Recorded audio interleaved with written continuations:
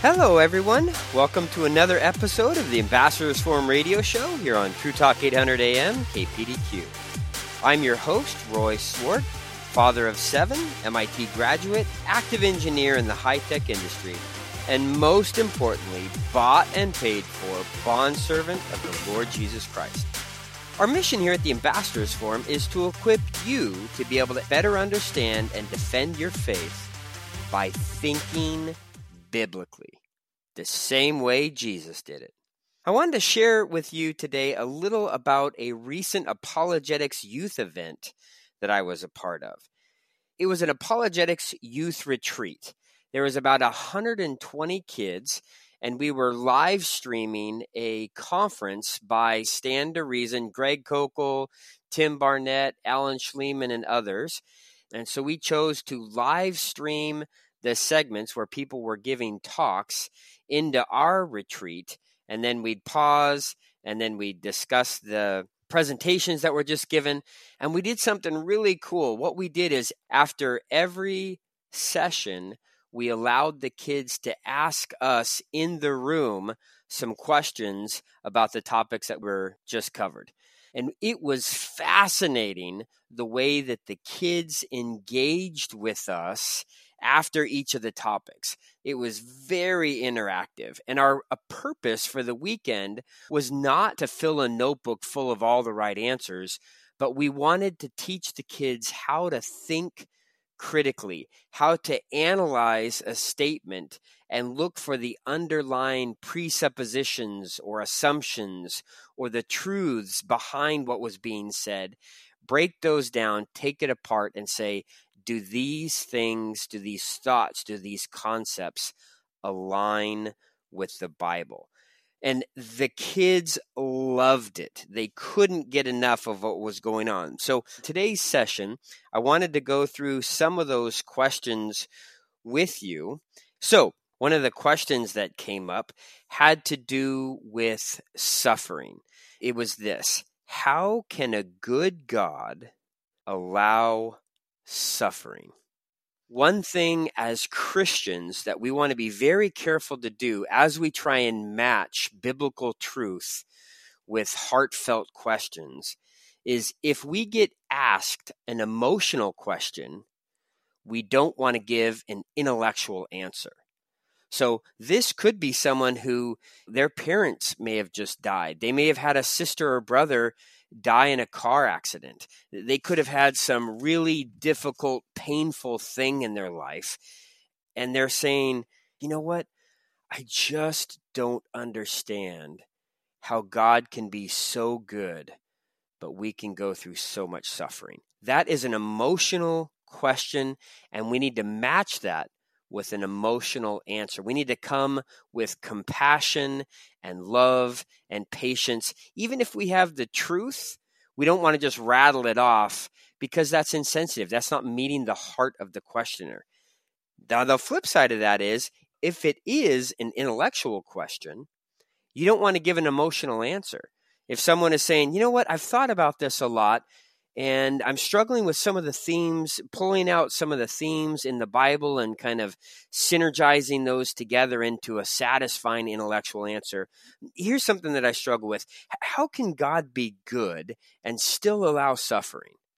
Now, if we come with an emotional answer to an intellectual question, it's going to be just as dissatisfying to the questioner. They're going to say, look, that's great. I understand the love and compassion behind it, but what I'm looking for are facts. I'm really just trying to think this thing through.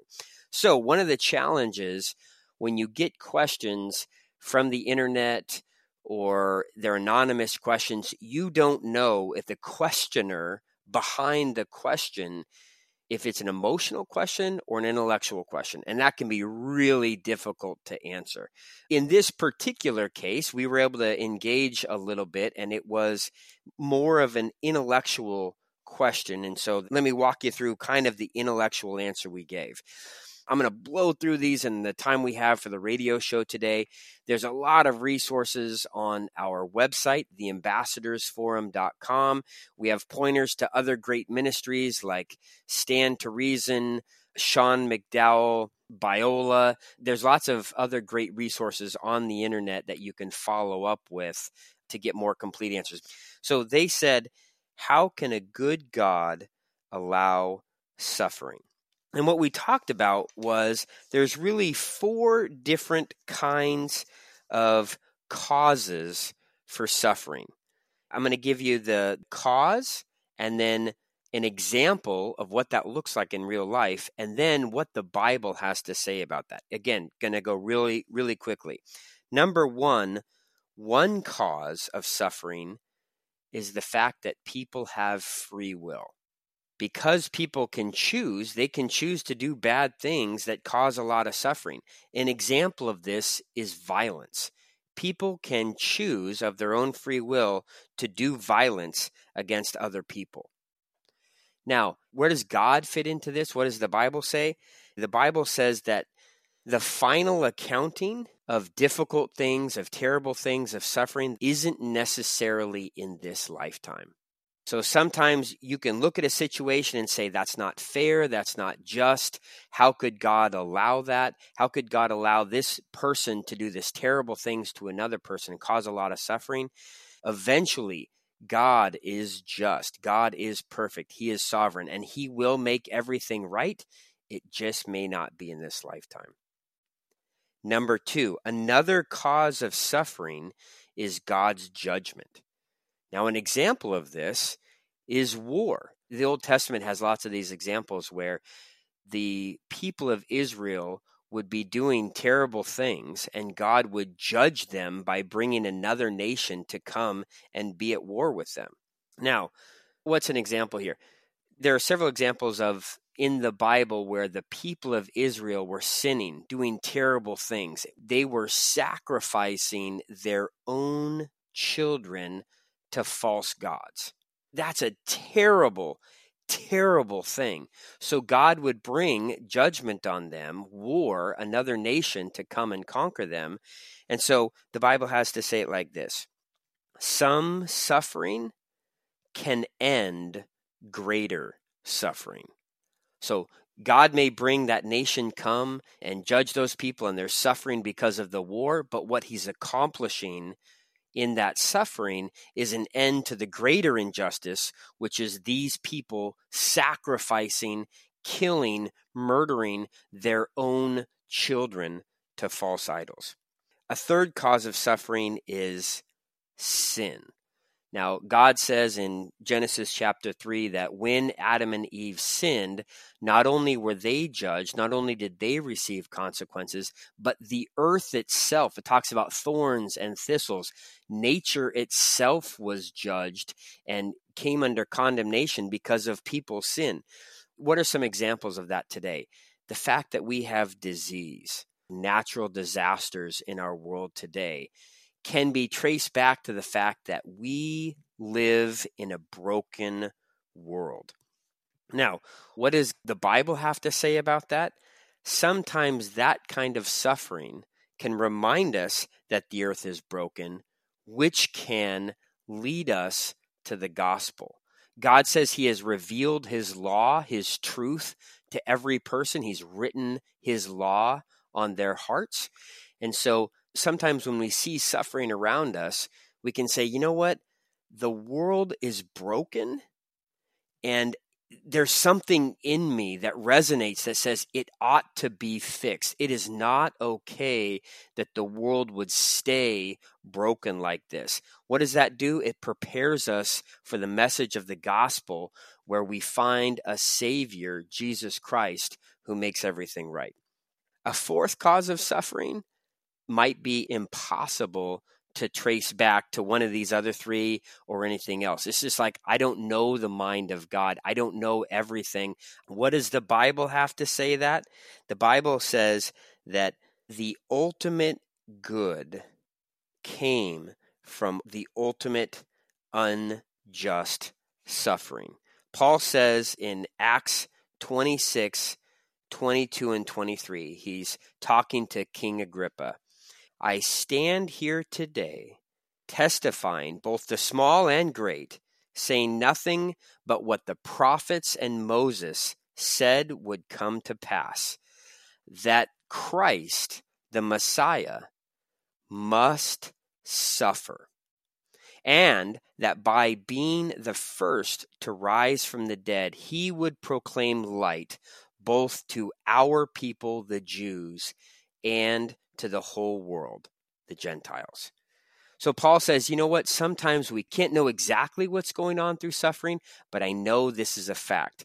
God can bring good from suffering, and the ultimate good, forgiveness of our sins, reconciliation to God, came from the ultimate unjust suffering of Jesus Christ. A second question, is there a gay gene? Now, the context of this is some people in the LGBTQ community will say, if we can trace this back, that homosexual desires can be traced back to a certain part of our DNA, that means that God created us this way. And if God created us this way, then we're just living out how God created us to be. And what we said at the retreat was, in my conversations on this topic, I usually just concede and say, I don't know, but let's say that there is. Let's give you that there is a gay gene. Let's not fight about that. Let's say for sure science can prove it, and there is a gene that says some people will be attracted to the same sex. Okay, what does that mean? Does that mean it's okay? No, of course not. And an example that came up at the retreat was God gives heterosexual people attraction to the opposite sex. Okay, that's something that God created people to function and the desires for them to have. Well, when a man gets married to his wife, do those desires for other women go away? No, many men may still be attracted to other women even after they're married. And you could trace that back to a gene and say, yep, for sure, men who are married may still be attracted to women other than their wives even after they're married.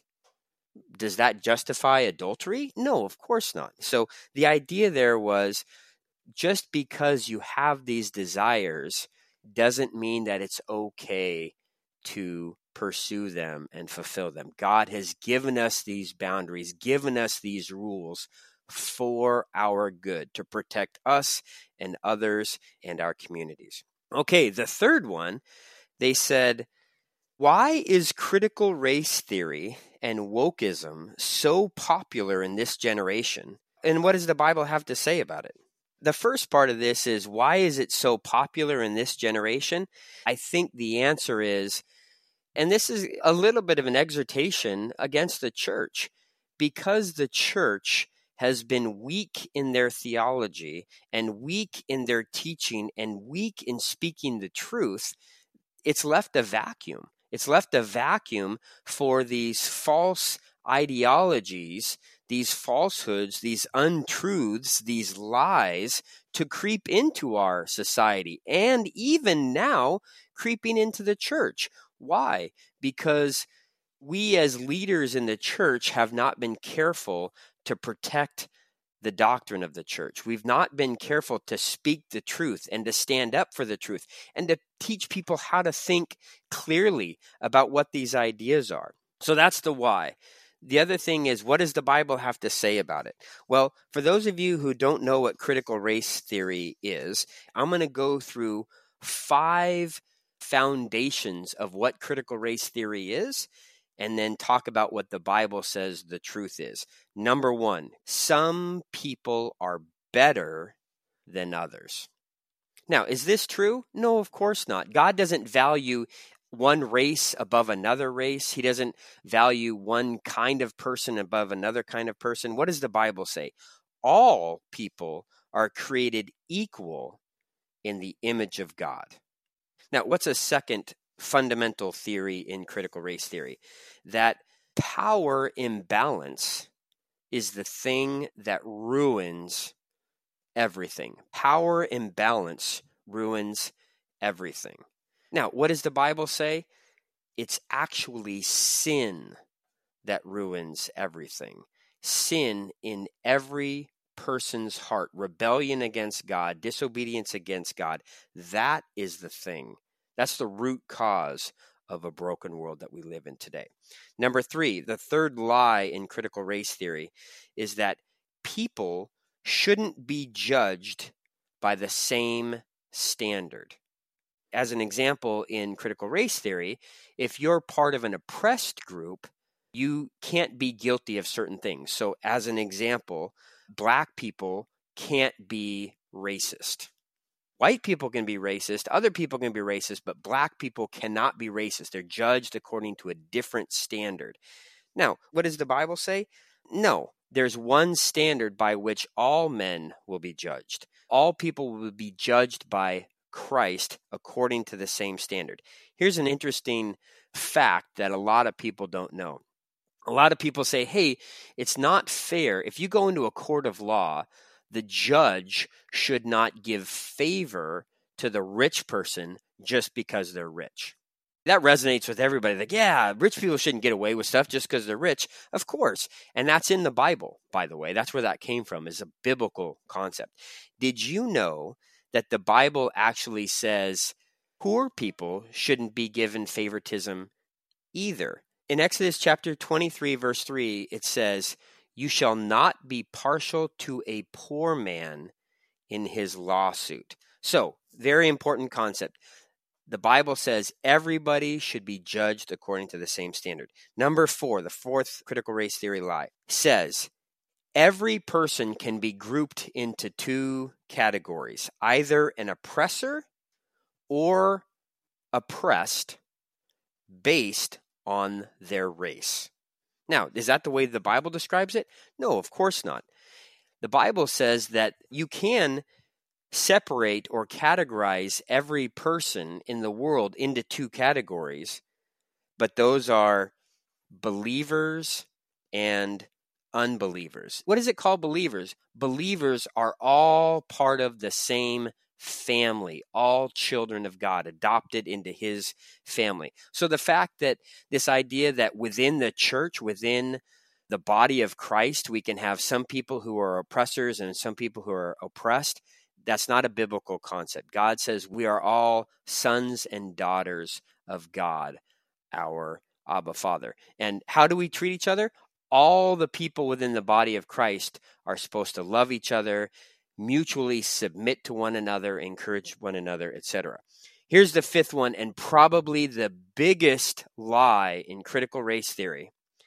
There is no salvation. So if you're part of the oppressor class, if you're white, if you're a man, if you're heterosexual, you can never fix that. You can, apologize, you can try and make reparations, but that never gets redeemed. You are always a bad person. Now, what does the Bible say? The Bible says there is salvation for anyone who would submit to God, who would call him Lord, who would repent of their sins, who would ask for forgiveness, and that salvation comes through Jesus Christ. Okay, so that's the 3rd question that we covered. The 4th question, I have to give you just a little bit of context. There was a guy there, and this was funny, and whenever we asked questions, Frankie would always play the devil's advocate. And so somebody actually asked this question, like, hey, why is Frankie always playing the devil's advocate? And what we talked about was it's actually good that somebody in the church would say, wait a minute, what about this? I don't want to just let you off the hook with that easy answer. I want to push you. I want to press you and say, no, we need a better answer than that. What about this other thing that somebody might bring up? And the point there was, as leaders in the church, we should be exposing our children, our grandchildren, the youth that we have been given the responsibility to raise up. We should be exposing them to difficult questions in the church. They should hear the hardest questions from us, because if they feel a little unprepared and a little thrown off because they don't know the answer, they've got all this loving community around them to say, look, okay, you may not have known the answer to that, but I want to encourage you. I want to love you. I want to teach you where to find that truth in the Bible. I want to teach you how to think clearly and understand what a good answer for that question is. Because if we don't, if we try and coddle our children and say, we're just going to teach simple Bible stories and not think deeply about our faith, we're not going to wrestle through the difficult parts of Christianity, when they leave our homes, when they go to college, when they get out on their own and start living life on their own, somebody somewhere is going to ask them a tough question. And if they're unprepared, if they haven't been trained to think clearly about how to reason through their faith and know why they believe what they believe, they're going to get knocked down and they're going to be unsettled. You better believe that person, when they see them start to shake, they're going to go after them. They're going to want to destroy that person's faith. And in part, it'll be our fault. We didn't train them. We didn't challenge them when they were in our youth groups, in our churches, in our homes to think deeply about their faith. We said, oh, you know what? That's a difficult thing. God just wants us to have a blind faith and just believe. That's baloney. God wants us to have a thinking faith, a rational faith, something that's reasonable and makes sense and holds together in our minds. That's the kind of faith that God calls us to. That's the kind of faith that the Bible describes. So I said, hey, you know what? Why is Frankie playing devil's advocate? Because he wants you to be strengthened, because he wants you to be strong in your faith. Let me wrap up with a few closing thoughts that I shared with the kids at the apologetics retreat. Number one, it is so important to have a biblical worldview, not to just read the Bible and know a lot of Bible stories, but to see how God thinks. And it's revealed throughout the Bible, creation and the fall and redemption and truth. Absolute truth. We need to think how God thinks and have a biblical worldview. That is so, so important as Christians. Number two, a lot of people had a misunderstanding or the wrong perception of apologetics. They thought, well, apologetics is being really good at arguing, or they thought it's knowing everything. Absolutely not. Apologetics is thinking clearly. It's thinking biblically. It's being able to recognize and refute falsehoods. And one of the best ways to do that is by looking at a false argument, an opposing view, something that is opposed to the Bible, and finding the one logical fallacy in that bad argument. Many falsehoods are built on confusion rather than outright lies. They're usually a mix of 75% or 90% truth and just a little bit of lies. And if you can't recognize that and discern where the falsehood is, it might be 1 out of 10 or 1 out of 100 things. That sneaky little false assumption that's buried in an array of other truths, you're going to be swept away and you're going to be confused, which is going to lead to the wrong beliefs. All right. Well, thank you guys so much. It's been a fun radio show this week. I just want to end with this. What are you doing to either equip yourself or to equip those who are in your care to better understand the Bible, to better think through what they believe, to better understand and defend their faith? You can go to our website at theambassadorsforum.com. We've got lots of great resources there.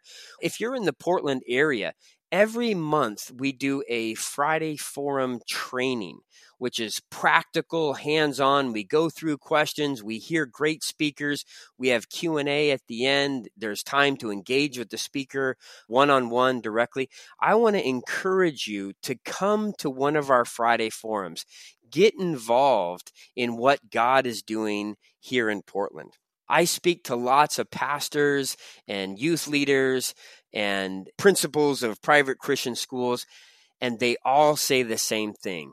Our kids are desperate for apologetics right now. They are desperate to really engage in their faith. They don't want to sit on the sidelines. They want to get involved and be strengthened and be out there engaging the culture with the answers that they've learned in the Bible and the lifestyle that they're living out each and every day. Finally, thank you for joining us on the radio today. You can join us every Saturday at 9:30 a.m. here on True Talk 800 AM KPDQ. I pray that God will raise you up in your own faith and send you out to share that faith with others in the grace and truth of the Lord Jesus Christ. Until next time, I'm Roy Swart. May the Lord bless you and keep you.